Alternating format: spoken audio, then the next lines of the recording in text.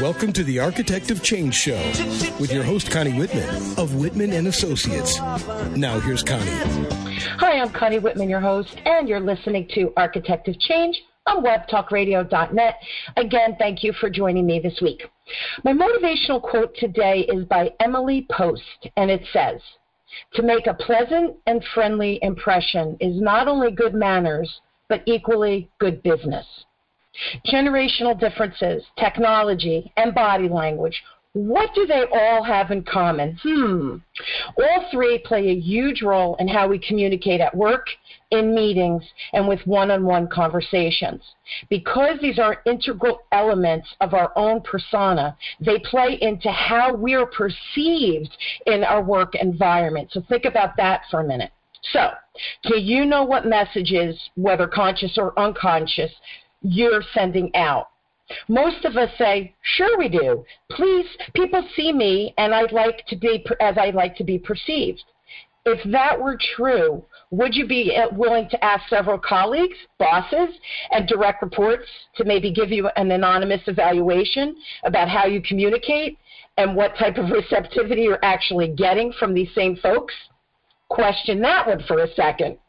Do not fear. We have an expert on this topic of modern manners for business success, and Beverly Langford is going to unravel some key concepts for us to utilize to be successful in this changing environment. Beverly is president of LMA Communication. It's a consulting, training, and coaching firm that works with organizations and individuals on strategic communication, message development, effective interpersonal communication skills, team building, and leadership development. She's author of a newly released and completely updated book called The Etiquette Edge, Modern Manners for Business Success. Beverly, thank you so much for taking the time to be on the show. Good morning, and I'm delighted to be here. Thank you. And before we started the show, everyone, I was saying to Beverly that I think that her book, which of course I read, is brilliant, but it's a tool for us to use in the corporate environment and even at home to some extent. Some of the skills are transferable, but it matters how we communicate and how we're perceived. And I don't know that everybody thinks they're perceived properly, and I would beg to differ. I think that we're perceived not always in a positive light. So first thing, Beverly, let's talk about the generational differences that you see regarding workplace etiquette. And where do you fall when it comes to older and younger generations either loosening up or becoming more buttoned up, et cetera? So what's that happy medium, and can you explain that to us? Well, in my opinion, every generation has its real strengths, and every generation has its areas where we could all develop. The main thing is that we need to make sure that we don't use generational differences as a divider, that we use it as a great opportunity for lifelong learning, as we can learn about the differences in the generations, the way that we see things, the way that we feel about how we communicate with each other and how we connect with each other, and realize that there are pluses and minuses across the board. I have a funny story to tell you that is about generational differences. My dad is actually, his birthday is next week. He's going to be 86. Here's the funny thing. About 10 years ago, maybe even a little bit longer, our local community college offers senior citizens free classes. My dad is a lifelong learner. He's an engineer by trade, and about a decade, maybe 15 years ago, the technology has come around that instead of doing, like, he would have he would do the big drawings, for whatever building, et cetera, from an engineer's perspective. Well, they have this AutoCAD now, which is the technology to build via 3D and all of this. So he takes the class at the local community college. I go over one day to visit, and they live locally, and my dad's leaving. I'm like, where are you going? He's like, I'm going to school. I'm like, you're going to school? Yeah, I'm taking AutoCAD. Right? I thought, God bless him, right? That lifelong learner. What a great message. So then he says to me, so I'm giggling. I go, good for you, Dad. That's awesome. And then he says to me, and I belong to a study group. Now, Beverly, I said to him, a study group? who would want you in their study group? So here's the interesting thing. The first day, my parents didn't have a computer back then. And so he bought one, but he didn't really know how to use it. So the first day, use the mouse, do this, do this. My dad is lost. So the young man next to him says to my dad, John, do this, do this, do this. Well, about halfway through the class, my dad's getting the hang of things. He's building whatever the project is, and he looks over at the kid who was helping him, and his calculations were off. So my dad says, that building's going to fall. And the kid goes, what do you mean? And he says, you're off by 1/64 of an inch kind of thing. How do you know that? My dad's like, well, I'm an engineer. So the kid says to my dad, can you come to our study group? You help us with the engineering. We'll help you with the AutoCAD. And that's generational differences at its best. Well, absolutely, and that needs to happen in the workplace rather than seeing it as a divider where the millennials all hang together and the baby boomers go somewhere else to interact with each other.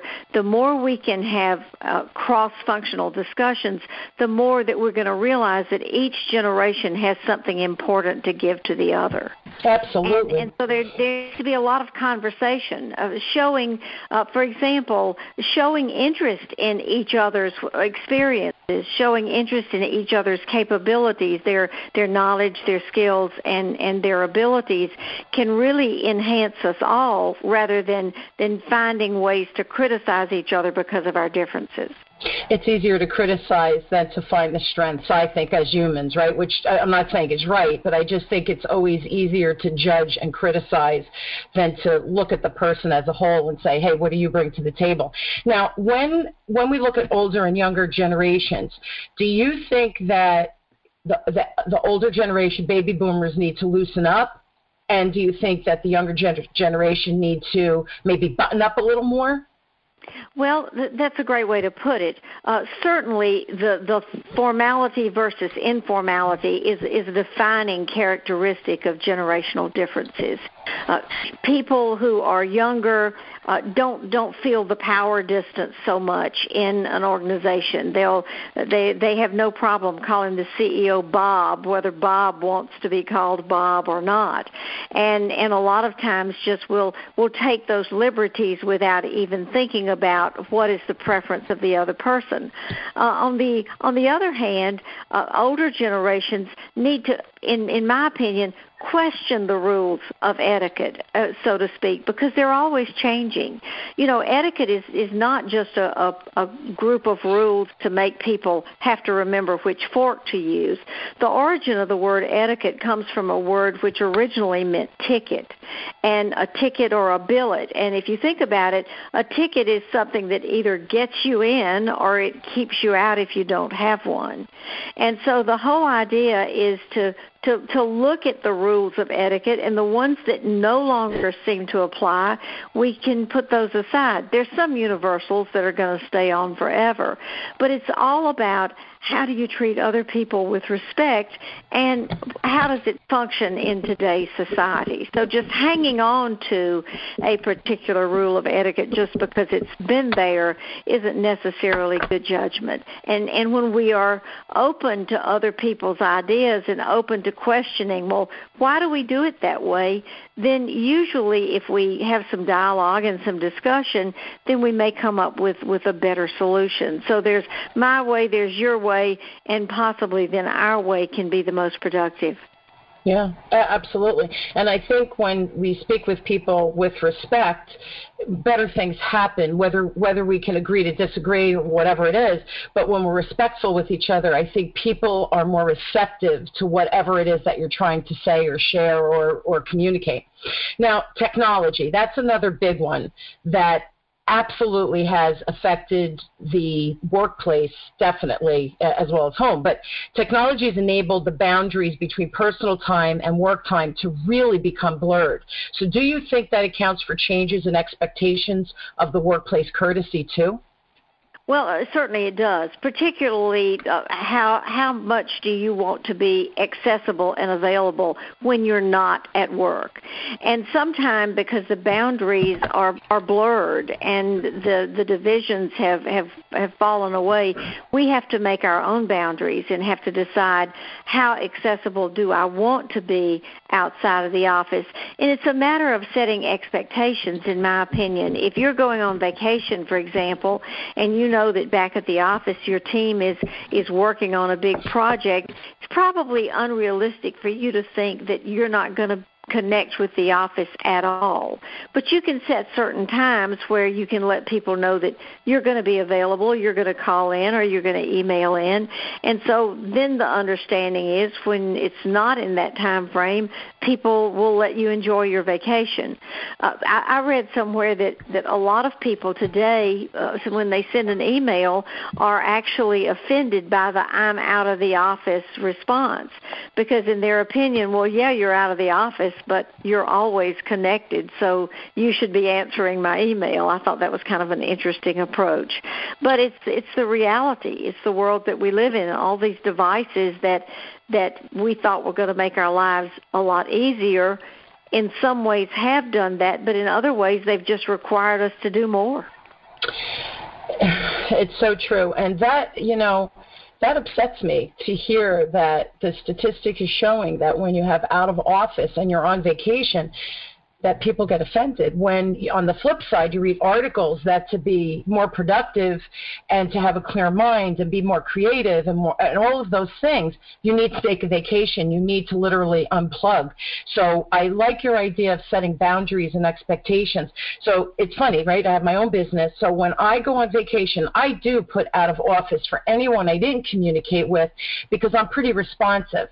But they know the rule that even when I'm on vacation, every morning I get up before my family, I check my emails, I respond to anything that you need, and if you really need to speak with me that week, I will fit you in around what we're doing on vacation.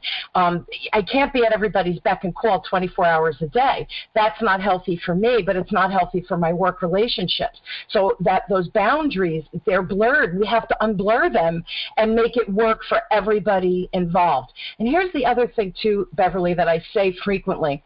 I'm not that important. If I was a surgeon where I was waiting for, my patient is waiting for a liver transplant or a heart transplant or something like that, okay, then I need to be on call 24/7. I totally get that. I'm not that important. Nobody should need me that badly. You know what I mean? So I think that those boundaries are really important, and expectations. Well, they are, but, we live in an age of instant gratification. We don't want to wait for anything. Yeah. And so when someone contacts you, that person wants you to respond to whatever it is that he or she needs. Yeah, it's kind of sad. And technology, I think, has created that because everything is instant. Now, the Snapchat, the Vine, it's like a 3-second video. It's a punchline. With my kids love Vine. They think it's hysterical. And they showed me once at Beverly, I said, I don't get it. They go, well, it's the punchline. I said, but the funny part of the joke is the build-up to get to the punchline. It's crazy. We definitely are living in a punchline society. There's no question. Totally. Now, what is your take? I'm curious, because emojis are really big. Should they be used in communication with clients, colleagues, and or bosses? I believe that communication hinges on a couple of key elements: timing and relationship. And the relationship piece is so important. What is your relationship with that person on the other end?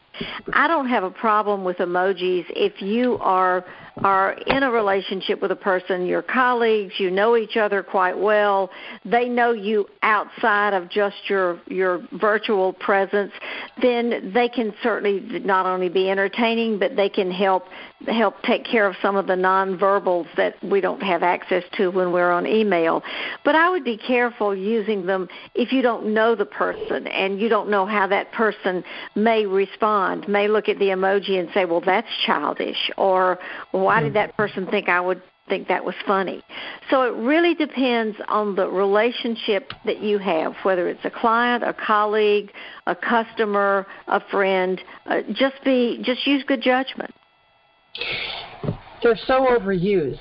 And I don't find them overused so much in the work environment. Like once in a while I'll respond to something and then the response will be like a thumbs up. I think that's absolutely appropriate because it's like, okay, we're on the same page, awesome, right, without having to write a ton of words. Exactly. I find it in my personal life on text and stuff like that, people use all these emojis, which sometimes, like on a birthday, it's like, oh, that's nice. You know, they gave me a little fireworks and a birthday cake. But sometimes it's overused. And it's like, really? Can you just put thanks instead of, a million emojis instead? Right. So, when you have a 3-word text with 6 emojis after it, it gets a little out of balance. Yes, because it took you longer to look for the emojis than it is to just put thanks, There's this weird balance sometimes. We have this creative tool, so we think we have to use it all the time. It's just kind of silly. We have to take a very quick break. When we come back, one of my favorite topics is body language, and we'll shift into that, okay? Great. A speaker has little value to an audience unless you, the listener, is motivated and empowered to change. Connie Whitman of Whitman Associates is a renowned speaker and is an architect of change. Consultations, training, seminars, and speaking engagements are the venues where she affects change. Whether your responsibilities include customer service, sales, marketing, training, executive management, or ownership, and you are seeking change in your organization, then you need to hire Connie Whitman of Whitman Associates. Connie doesn't just fill your ears with rhetoric. She speaks to the heart and success of your business. So next time you need to hire a speaker, don't hire someone that just talks. Hire an architect of change. Connie Whitman. Just ask for Connie by calling 732-888-1420. That's 732-888-1420. Or email Connie at whitmanassociates.com. We are back, and we are speaking with Beverly Langford about her new book, Modern Manners for Business Success.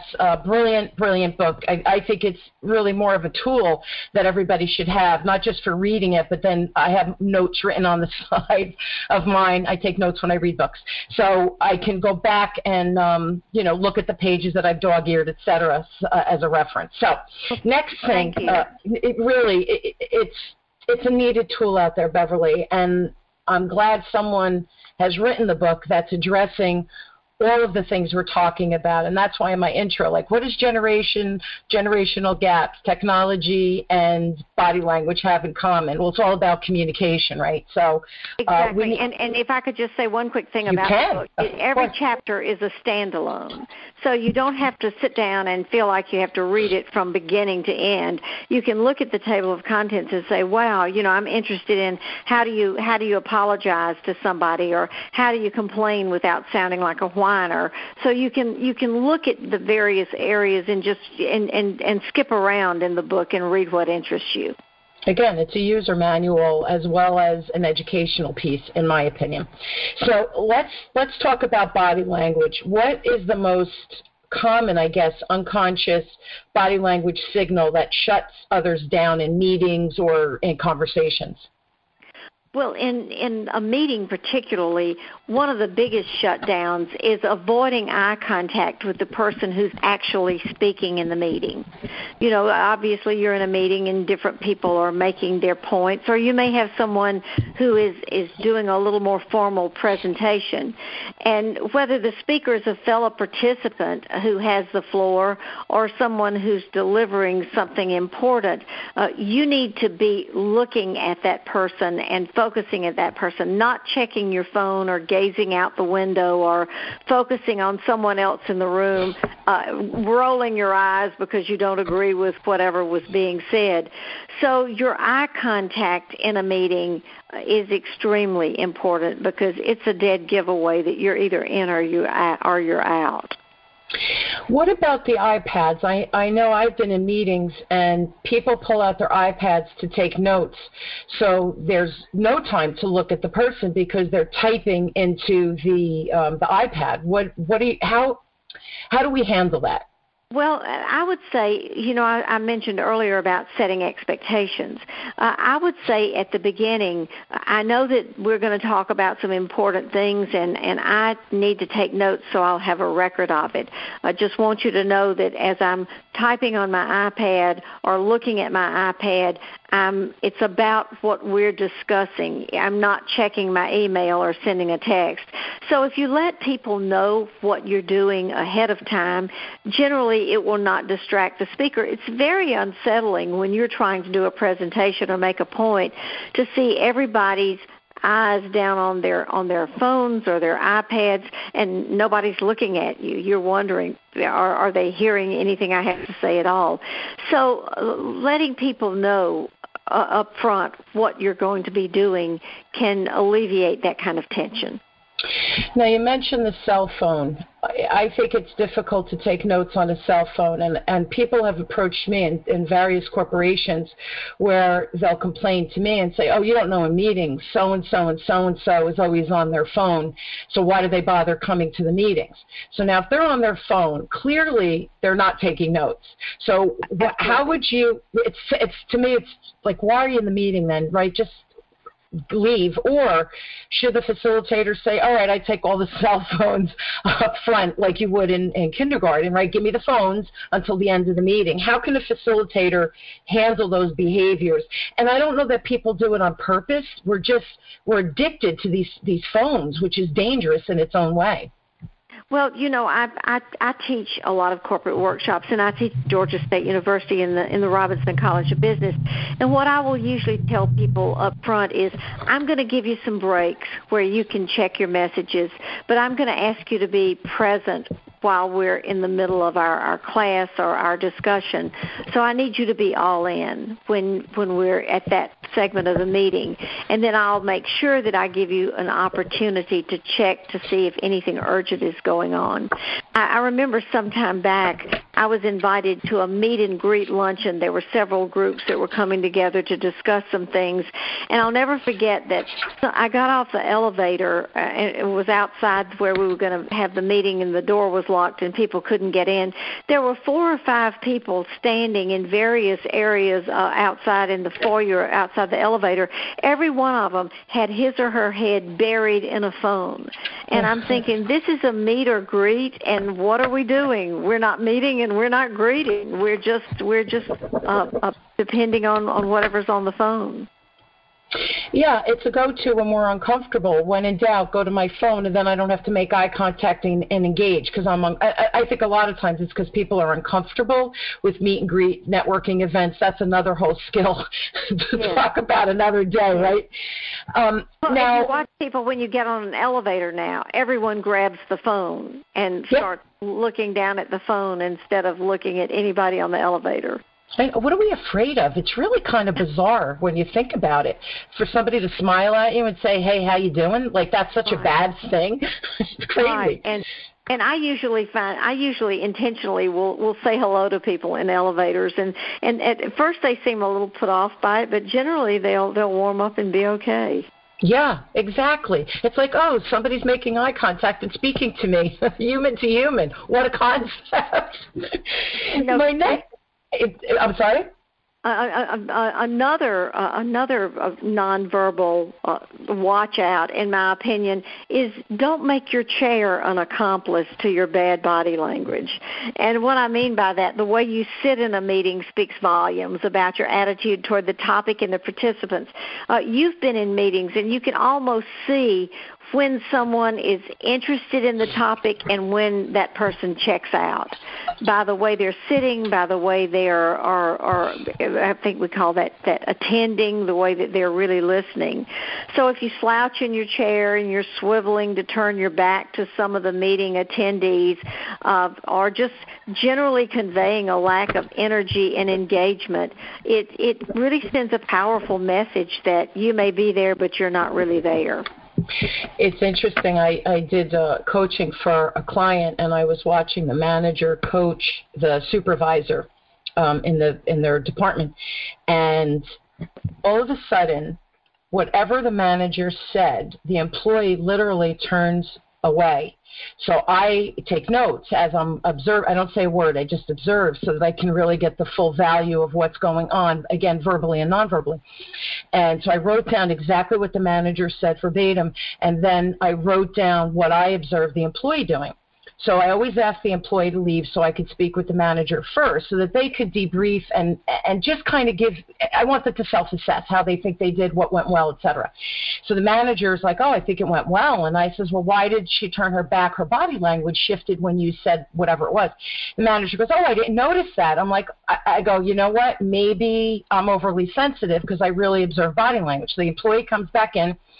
And I say to her, when your manager said this and this, you turned away. Did I misinterpret what was going on? And the employee said, well, she's wrong. And I didn't want to hear it. So pretty much I checked out. I was dumbfounded because, okay, clearly I picked up on the body language, but I'm there observing. So the manager felt so bad, and she said to the employee, I had no idea. So they actually talked about it during the debrief in the session.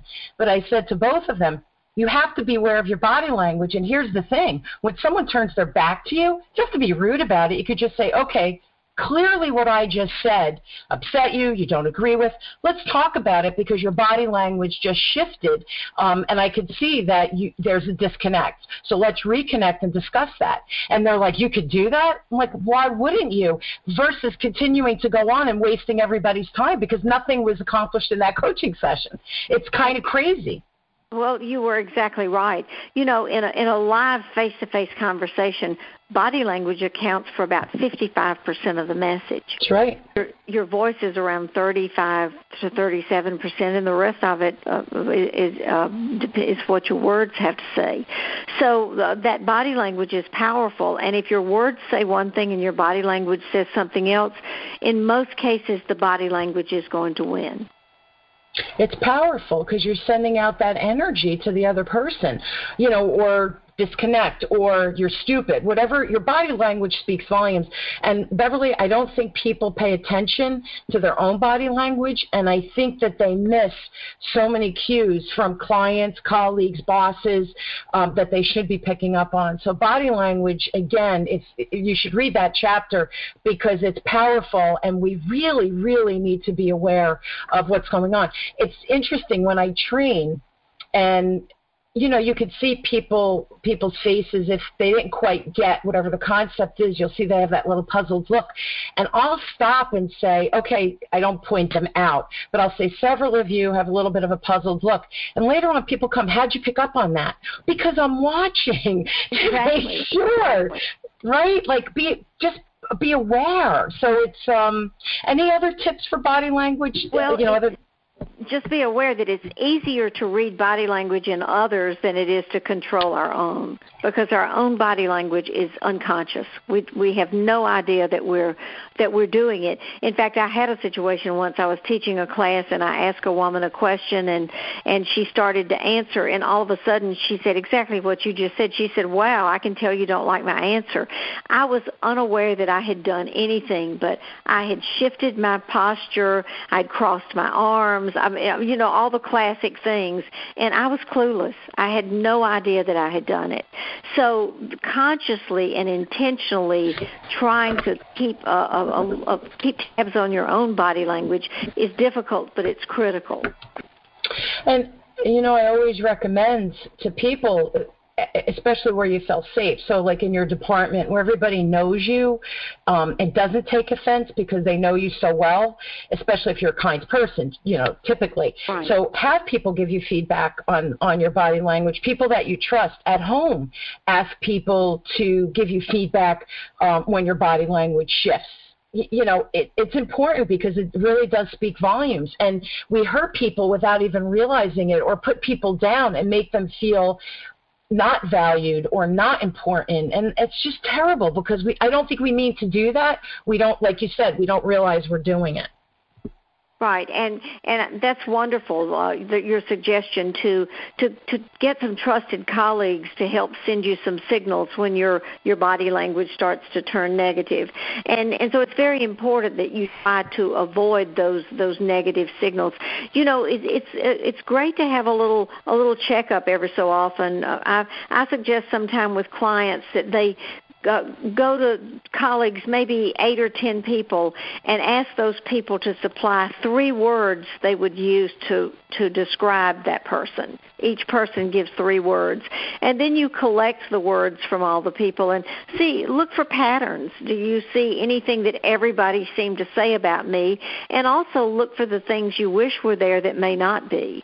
But it's a great little exercise that will help you. You talked about perception early on in the beginning of our discussion. It's a great way to see how people are perceiving you. And if you're not clear about how you want to be perceived, people are just going to do it on their own. That's for sure. I teach a presentation class, and we do a half day of learning, and then I bring them back and I videotape them. And everybody in the class gives feedback based on what they observe, but I let the camera keep rolling so when they go and watch the video, they can also hear the feedback as well as the written. So it's just such a brilliant tool, because telling someone what they're doing and then having them view it is just, showing is powerful.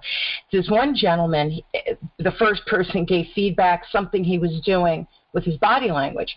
And he was like, yeah, well, she doesn't know what she's talking about. Second person gave additional and said, oh, and I agree with what the first person said about body language. There were 5 people in the room. Everybody commented on his body language. So when we got to the end, I said, what is your take and what did you hear from the feedback? Again, I want to make sure everybody's processing quality feedback. And he said, the first person that said feedback, I kind of poo-pooed it and go, yeah, they don't know. But by the 5th one, he goes, I got to tell you, I'm going to watch that video and watch my body language, because there's got to be something to it if 5 people out of 5 people saw the same thing. And I thought, powerful. And I thought, and you just learned that you can control your body language if you know what you're doing. One of the things that I do when I teach presentations is when I videotape, I tell them that when they're watching the videotape, watch part of it with the sound muted. So all they'll do is just see their body language. And that's a great way. That way you're not listening to any words at all. You're just watching the body language to see what's going on. It's funny when I teach coaching, and I say, if I sit in your coaching session, because really in a coaching session, in a client conversation, the person who's facilitating, whether it be the manager or the CSR, whoever, with the client, you should be talking 30% of the time, and the client or the person you're coaching should be speaking 70% of the time, right? So I say exactly that. I'm going to videotape you in your coaching session, and we're going to turn the words off. Who's going to do all the talking? And then when you show them, they go, oh, my God, I have to talk less because I'm not giving the employee a chance to speak, to tell me what their frustrations are so I can help them. Brilliant. It's a brilliant tool, Beverly. Well, and it really, you can tell people things, and just like your client, she doesn't know what she's talking about. But when they see it for themselves, it's a whole new world. Videotape yourself, it's a scary thing to watch. It is, but it's very valuable. Very valuable. If you could just get past the fear factor and watch it, it always teaches you something. It does. It's true. Picture's worth 1,000 words, right? That old saying. Absolutely. We're out of time. I do want to share with everybody, though, Beverly, if you'd like to either speak with Beverly or buy her book, which I highly recommend. Managers, if you're listening, brilliant book. You do like a workshop where you read the book and you guys discuss pieces of it. It's a great way to build a team as well, and an easy way to build a team.